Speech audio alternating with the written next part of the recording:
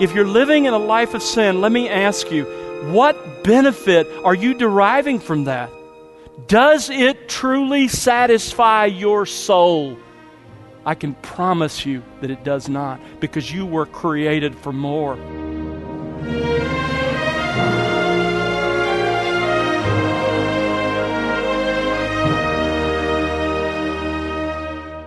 Welcome to The Word Unleashed with Tom Pennington.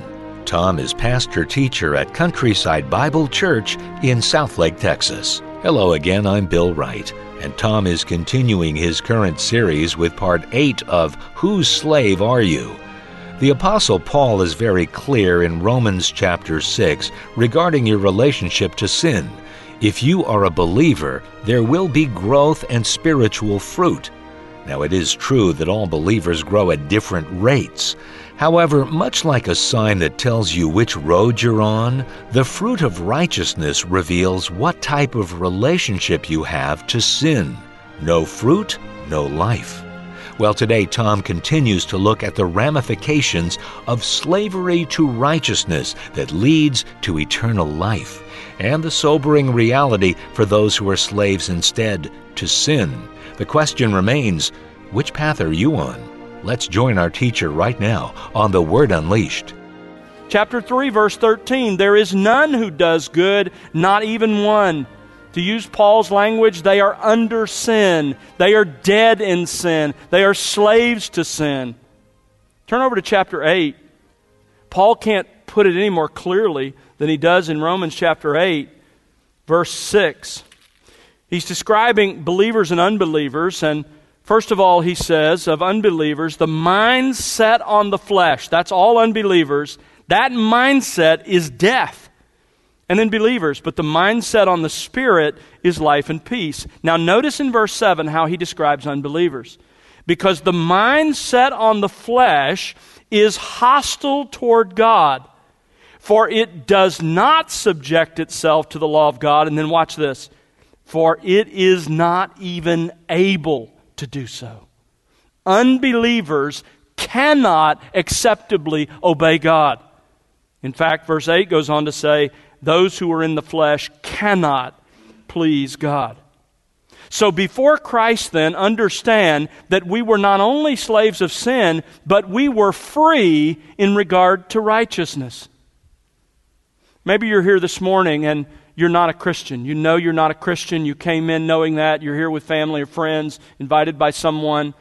This is just what you do. Whatever brought you here this morning, you know you're not a Christian. Perhaps you're tempted to think that you are free, that you're free to do whatever you want.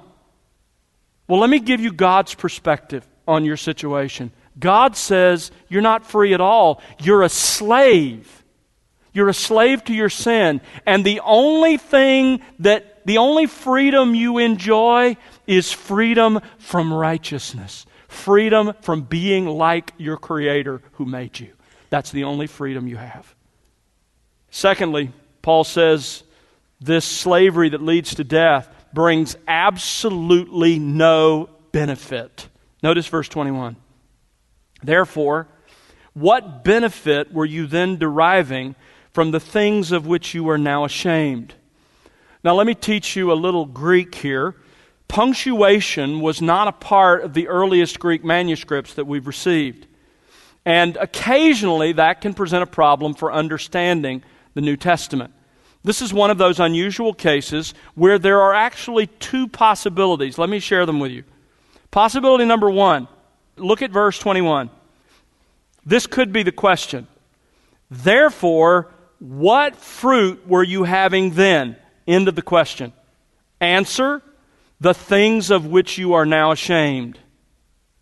In other words, with this punctuation, verse 21 means that the only benefit of your slavery to sin was the things or the sins of which you are now ashamed. The only fruit, the only benefit of that slavery before Christ was one thing, sin and more sin.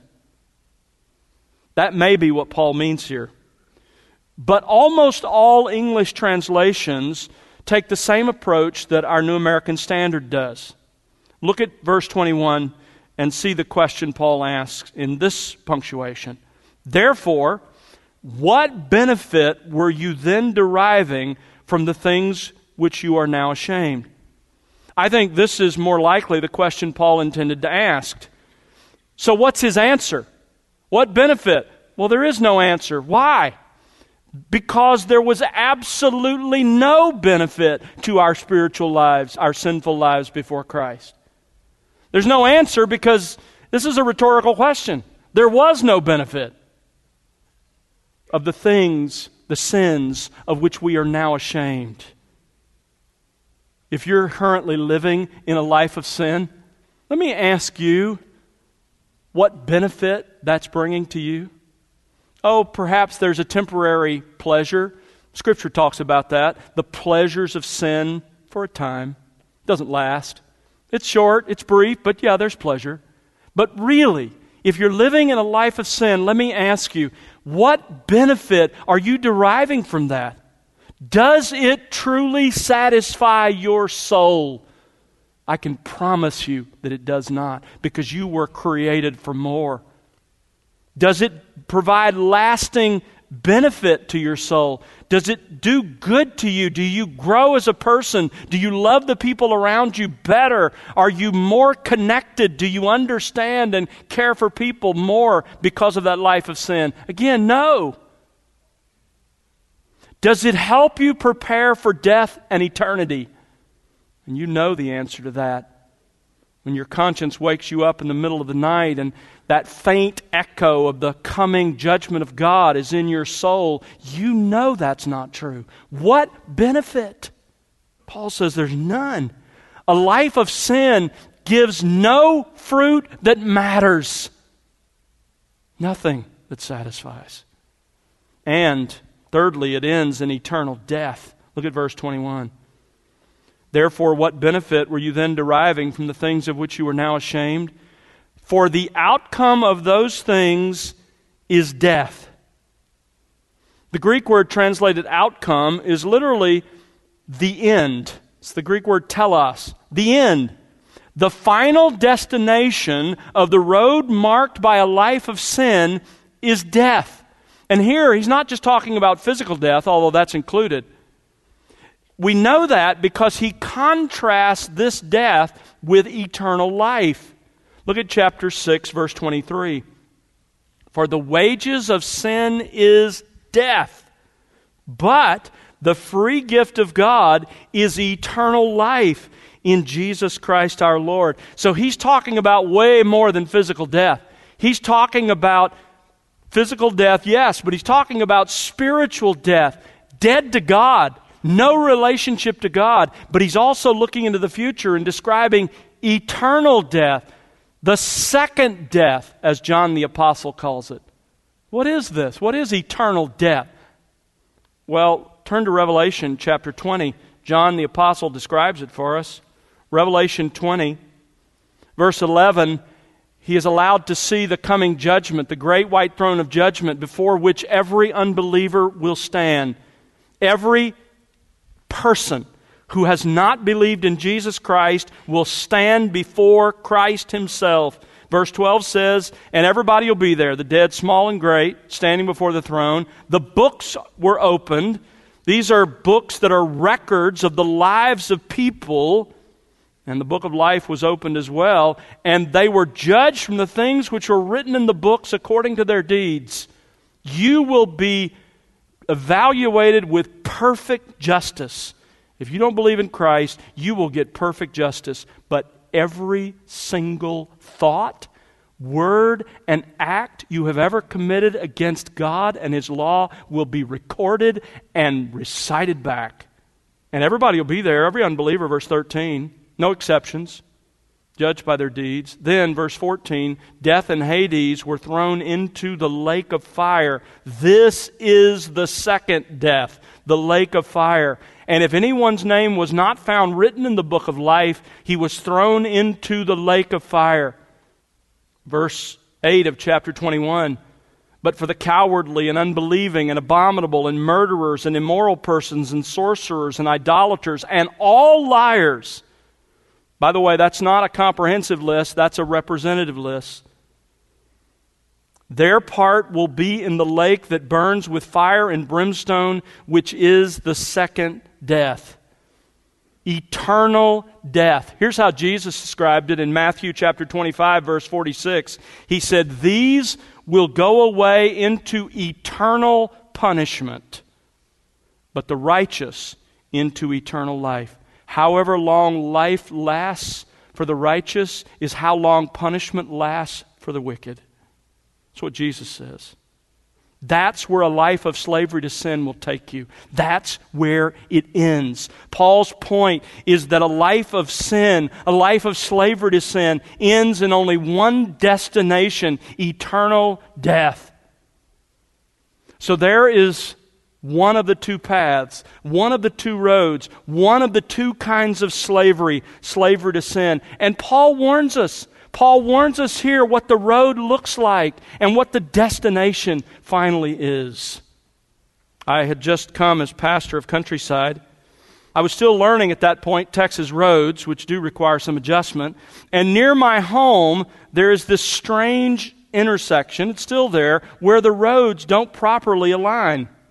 And in the middle of the night, with no other traffic to be seen and barely awake, it's easy to get confused. And so the light turned green, I started across the intersection, and I went straight across the intersection, which should have been my lane. Turns out it was the opposite lane. And a minute later, I realized that I was driving on the wrong side of a divided highway. How did I discover my mistake? Well, the road signs were all facing the wrong direction. It's like those crazy Texans. Why would they do that? I was on the wrong road. That's what Paul is saying here. If you are living in an increasing pattern of sin, you're on the wrong road. You never got on the right road. You've never been changed by God. And the road that you are on is taking you straight to the lake of fire. In verse 22, Paul moves on to the second road, the second kind of slavery. It's the slavery that leads to life. Verse 22. But now, don't you love that word? Then, but believer, now, having been freed from sin and enslaved to God, you derive your benefit resulting in sanctification and the outcome, eternal life. Notice first of all, it's slavery to God. But now, having been freed from sin and enslaved to God. By the way, both of those are divine passives. You had nothing to do with being freed from sin. God freed you from sin, and in the very same way, God made you a slave to Himself. He enslaved you. You say, what's that like? Well, I think it's like the New Covenant promise that we looked at several weeks ago in Ezekiel 36:27, where God says, I will put my Spirit within you, and I will cause you to walk in my ways. Enslaved to God. It's slavery to God. Secondly, this slavery that leads to life brings the benefit of sanctification. Isn't the only benefit it brings, but it does bring this benefit. Again, verse 22, but now having been freed from sin and enslaved to God, you derive your benefit resulting in sanctification. Before Christ, our lives of sin produced no fruit, no benefit but sin. But for those of us in Christ, that has changed. Having been enslaved to God, one great benefit we have is sanctification. Christian, if you are truly redeemed, you are in the process of becoming more holy. It's a reality. In fact, look at verse 22. Follow along and let me translate verse 22 literally for you from the Greek text. You look at your English Bible and follow along as I translate it literally. But now, having been freed from sin and having been enslaved to God, You, and the you is plural, it's all Christians, you all, to be Southern about it, are having your fruit unto sanctification. You, all Christians, are having your fruit unto sanctification. That's Paul's point. If you are in Christ, you are having fruit. This idea that's grown up within the last century, in fact, much of it promulgated by a local seminary, that you can be a follower of Jesus Christ and be a spiritual flatline, have no evidence of any fruit in your life. Folks, that is a lie. The truth is, you are having your fruit unto sanctification. Listen, it's true. Christians grow at different levels. Jesus talked about that in John 15. He said, you bear fruit. I chose you to bear fruit. Some of you bear fruit, some of you bear more fruit, and some of you bear much fruit. But every true Christian bears fruit. If there is no fruit of righteousness in your life, let me say it as bluntly as I can, you are not a Christian. No fruit, no life. So what is the fruit that true Christians bear? Well, clearly obedience to Christ. We've seen that unfold throughout this passage. Galatians 5, the fruit of the Spirit, love and joy and peace and patience and all of those qualities that reflect the heart of Christ Himself. Increasing holiness, that's the word sanctification. Increasing growth in likeness to Jesus Christ. This slavery brings the benefit of sanctification. Thirdly, the slavery that leads to life ends in eternal life. Verse 22, and the outcome, eternal life. Again, the word outcome is the Greek word meaning the end. The destination of slavery to God is eternal life. What is eternal life? Understand, Scripture tells us eternal life is a present possession. If you're a Christian, you have eternal life as you sit here this morning. But Scripture also teaches that it won't be fully consummated until the future, when, as Paul puts it to the Corinthians, all that is mortal has been swallowed up by life. So what is eternal life? Eternal life is complete and final salvation. It is, according to John 17, knowing God and knowing Jesus Christ, His Son. It is the restoration of the human soul to the favor, the enjoyment, and the glory of God forever. Now, look at chapter 6 of Romans and verse 23. For the wages of sin is death, but the free gift of God is eternal life in Christ Jesus our Lord. Read that verse carefully, and it's clear that righteousness, what do I mean by righteousness? Right thinking, right speaking, right attitudes, right actions, those things don't earn eternal life. Notice what he says. Eternal life is the free gift of God. It's a gift of God's grace.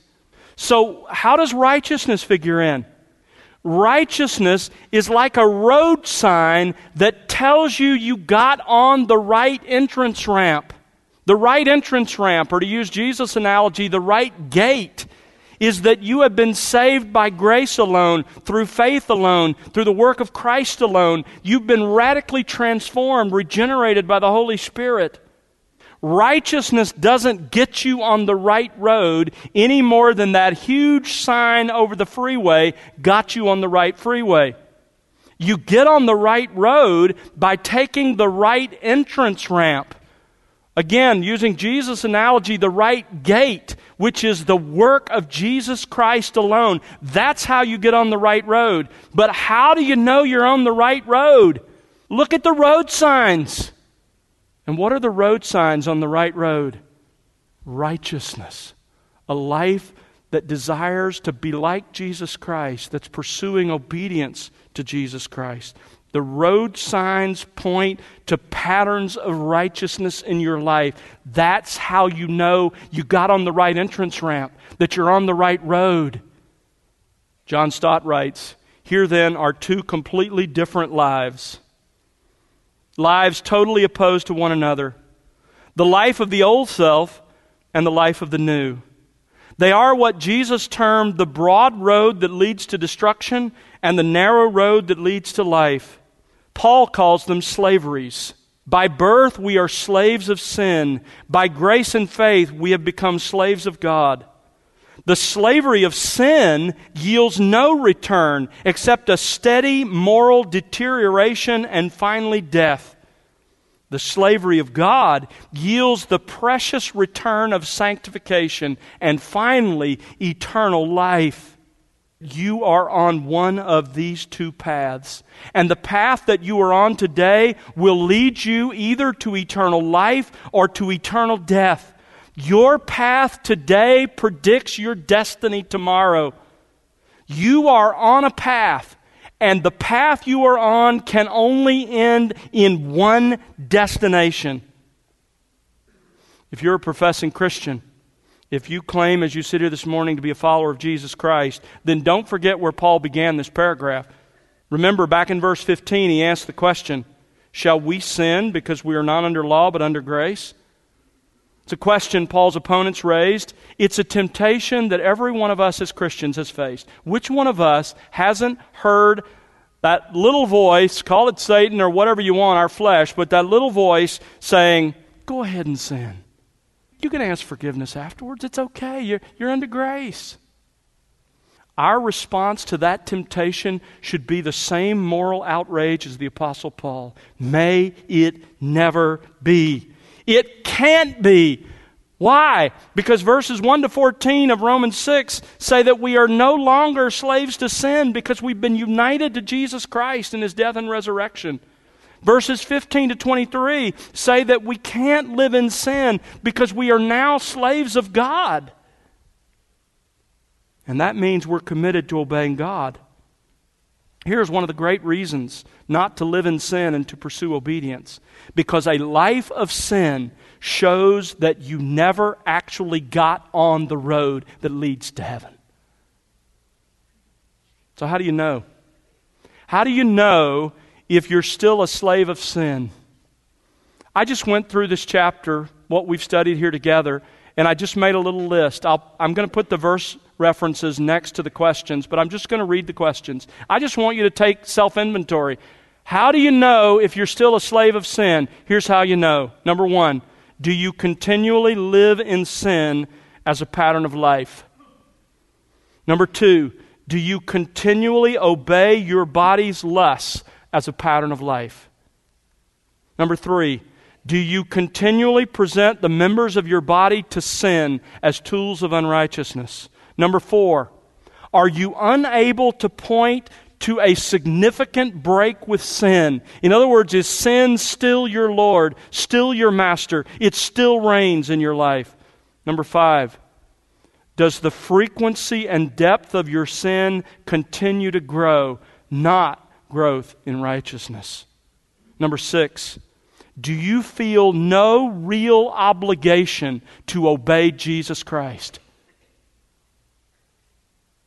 Number 7, are you still spiritually dead toward God? There's really no relationship with God, your Creator. If your answer to those questions is clear, then you know where you are. You know you're still a slave of sin.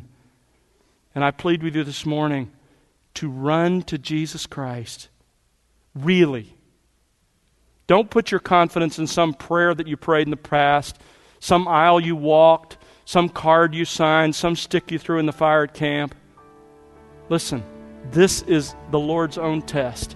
And if you don't pass the test, then before this day is done, find yourself on your face before God, crying out for His mercy, for Him to truly change you. Because if that doesn't happen, you are on the wrong road, and that road will only lead to one final destination.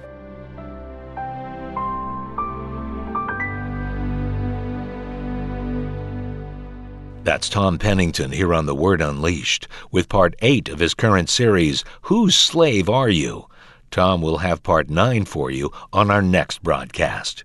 Well, it's our prayer that you'll be enriched by the expository teaching of God's Word here on The Word Unleashed.